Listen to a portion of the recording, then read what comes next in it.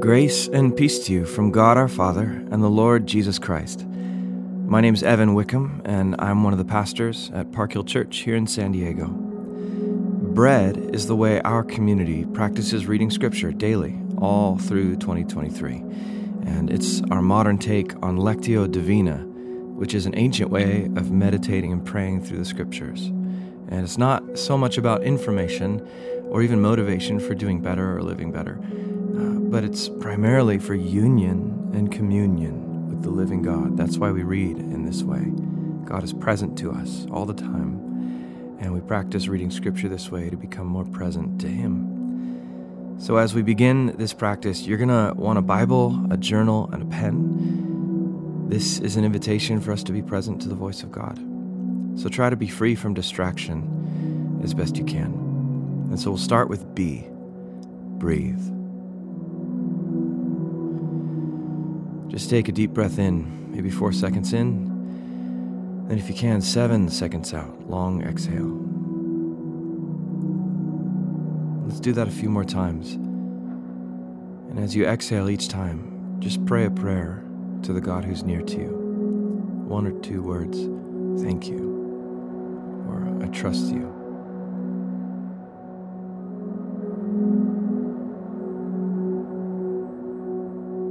And as you breathe out, make sure your feet are on the ground and take notice of your body. As you notice maybe the aches, little pains in your body, or maybe great pains, just notice them. Or maybe your hands are up and you feel open bodily to God. Just notice whatever your body's doing.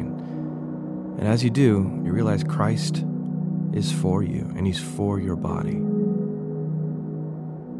1 Corinthians 6 says that Christ is Lord of the body. And it's not just that He's the authority of our bodies, but He loves our bodies. He wants to fill you to overflowing with His personal presence through the Holy Spirit today. Invite Him to do so now for a few more moments.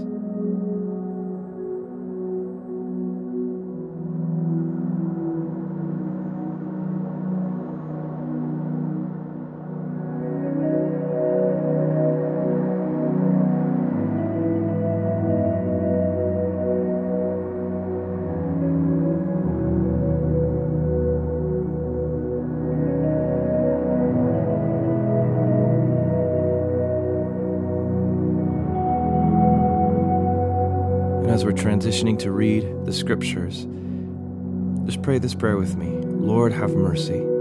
Christ, have mercy. We pray that 2 more times. Lord, have mercy. Christ, have mercy. Lord, have mercy. Christ, have mercy. So having prayed that ancient prayer of humility and forgiveness, let's turn to the Scriptures with R, read. Our reading for today is Mark chapter 14. Now the Passover and the festival of unleavened bread were only 2 days away, and the chief priests and the teachers of the law were scheming to arrest Jesus secretly and kill Him. But not during the festival, they said, or the people may riot. While He was in Bethany, reclining at the table in the home of Simon the leper, a woman came with an alabaster jar of very expensive perfume made of pure nard. She broke the jar and poured the perfume on His head. Some of those present were saying indignantly to one another, "Why this waste of perfume? It could have been sold for more than a year's wages and the money given to the poor." And they rebuked her harshly. "Leave her alone," said Jesus. "Why are you bothering her? She has done a beautiful thing to me. The poor you will always have with you, and you can help them anytime you want, but you will not always have me. She did what she could. She poured perfume on my body beforehand to prepare for my burial.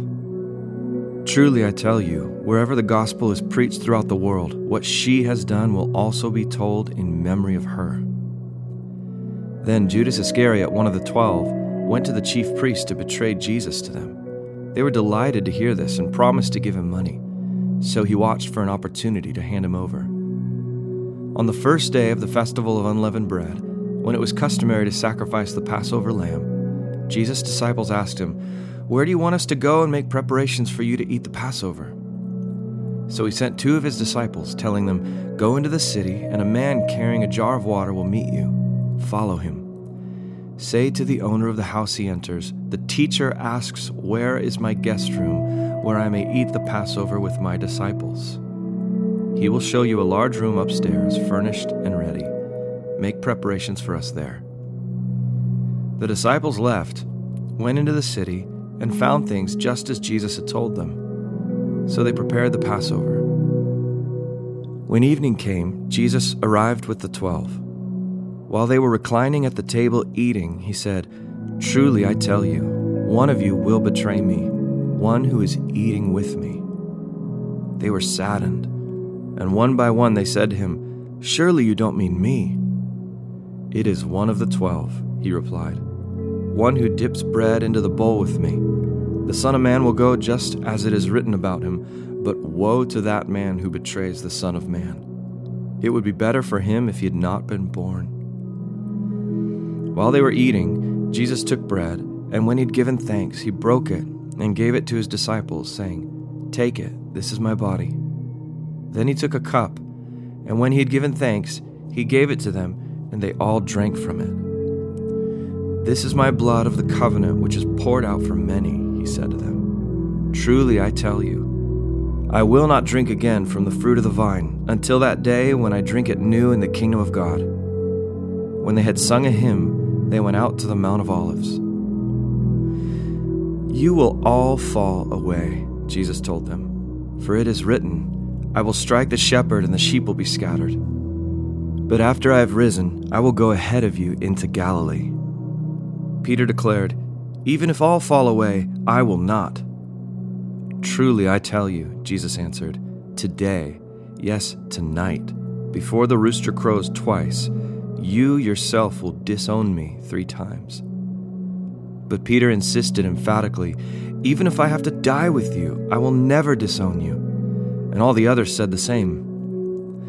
They went to a place called Gethsemane, and Jesus said to his disciples, "Sit here while I pray." He took Peter, James, and John along with him, and he began to be deeply distressed and troubled. "My soul is overwhelmed with sorrow to the point of death," he said to them. "Stay here and keep watch." Going a little farther, he fell to the ground and prayed that if possible, the hour might pass from him. "Abba, Father," he said, "everything is possible for you. Take this cup from me, yet not what I will, but what you will." Then he returned to his disciples and found them sleeping. "Simon," he said to Peter, "are you asleep? Couldn't you keep watch for 1 hour? Watch and pray so that you will not fall into temptation. The spirit is willing, but the flesh is weak." Once more he went away and prayed the same thing. When he came back, he again found them sleeping, because their eyes were heavy. They did not know what to say to him. Returning the 3rd time, he said to them, "Are you still sleeping and resting? Enough, the hour is come. Look, the Son of Man is delivered into the hands of sinners. Rise, let us go. Here comes my betrayer." Just as he was speaking, Judas, one of the 12, appeared.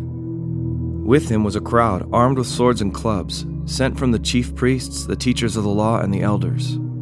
Now the betrayer had arranged a signal with them. "The one I kiss is the man. Arrest him and lead him away under guard." Going at once to Jesus, Judas said, "Rabbi," and kissed him. The men seized Jesus and arrested him. Then one of those standing near drew his sword and struck the servant of the high priest, cutting off his ear. "Am I leading a rebellion," said Jesus, "that you've come out with swords and clubs to capture me? Every day I was with you, teaching in the temple courts, and you did not arrest me, but the scriptures must be fulfilled." Then everyone deserted him and fled. A young man wearing nothing but a linen garment was following Jesus. When they seized him, he fled naked, leaving his garment behind. They took Jesus to the high priest, and all the chief priests, the elders, and the teachers of the law came together. Peter followed him at a distance, right into the courtyard of the high priest. There he sat with the guards and warmed himself at the fire. The chief priests and the whole Sanhedrin were looking for evidence against Jesus so that they could put him to death, but they did not find any. Many testified falsely against him, but their statements did not agree. Then some stood up and gave this false testimony against him. "We heard him say, 'I will destroy this temple made with human hands, and in 3 days will build another not made with hands.'" Yet even then their testimony did not agree. Then the high priest stood up before them and asked Jesus, "Are you not going to answer? What is this testimony that these men are bringing against you?" But Jesus remained silent and gave no answer. Again the high priest asked him, "Are you the Messiah, the Son of the Blessed One?" "I am," said Jesus, "and you will see the Son of Man sitting at the right hand of the Mighty One and coming on the clouds of heaven." The high priest tore his clothes. "Why do we need any more witnesses?" he asked. "You have heard the blasphemy. What do you think?" They all condemned him as worthy of death. Then some began to spit at him. They blindfolded him, struck him with their fists, and said, "Prophesy!" And the guards took him and beat him. While Peter was below in the courtyard, one of the servant girls of the high priest came by. When she saw Peter warming himself, she looked closely at him. "You also were with that Nazarene Jesus," she said. But he denied it. "I don't know or understand what you're talking about," he said, and went out into the entryway. When the servant girl saw him there, she said again to those standing around, "This fellow is one of them." Again he denied it. After a little while, those standing near said to Peter, "Surely you are one of them, for you are a Galilean." He began to call down curses, and he swore to them, "I don't know this man you're talking about." Immediately the rooster crowed the second time. Then Peter remembered the word Jesus had spoken to him. "Before the rooster crows twice, you will disown me 3 times." And he broke down and wept. This is the word of the Lord. Was there a word or a phrase that stood out to you in that chapter? Take a moment to reflect and write it down. Ask the Holy Spirit to highlight what He wants to say.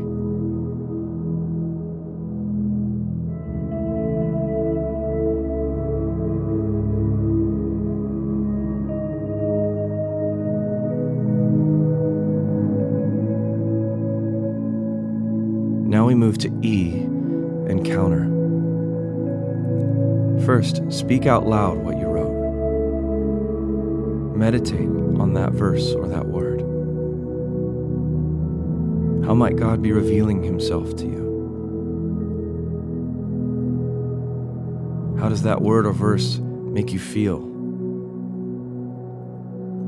Maybe you're realizing something about yourself or something about God's own character. Spend a moment encountering what God is speaking to you right now.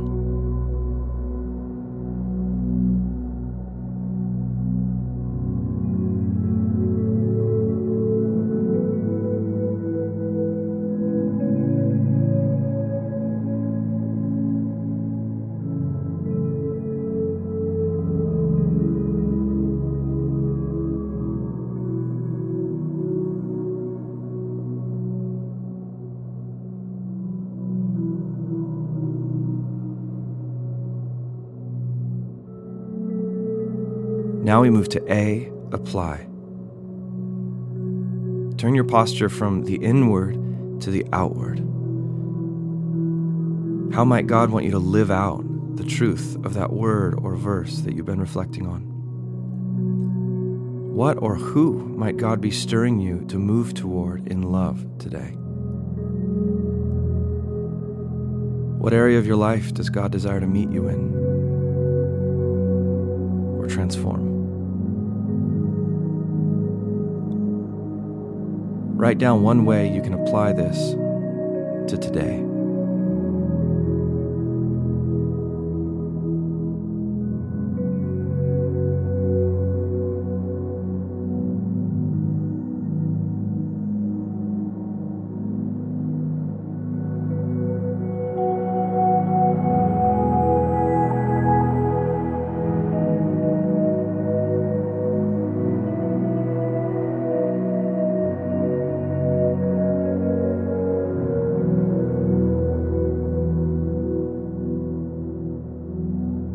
Finally, write down a prayer of devotion to God.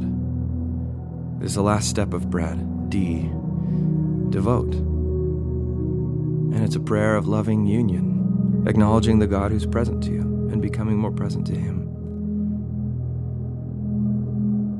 So do your best to put on gratitude right now as you craft words for God from your soul.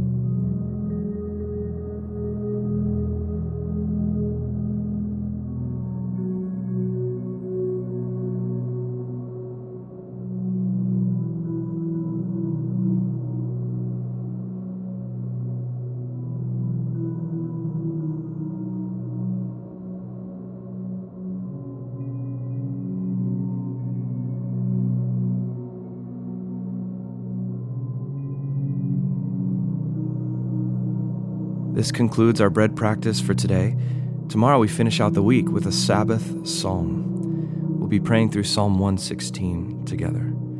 I want to truly thank you so much for practicing bread with me today and with the whole church. This is an initiative that our whole community is called to so we can meet with Jesus through the scriptures as a community. It's a beautiful, beautiful thing that we get to participate in. So may God bless you today. And may you know His face today and learn His smile as you turn to scriptures daily and learn to hear His voice. Grace and peace to you.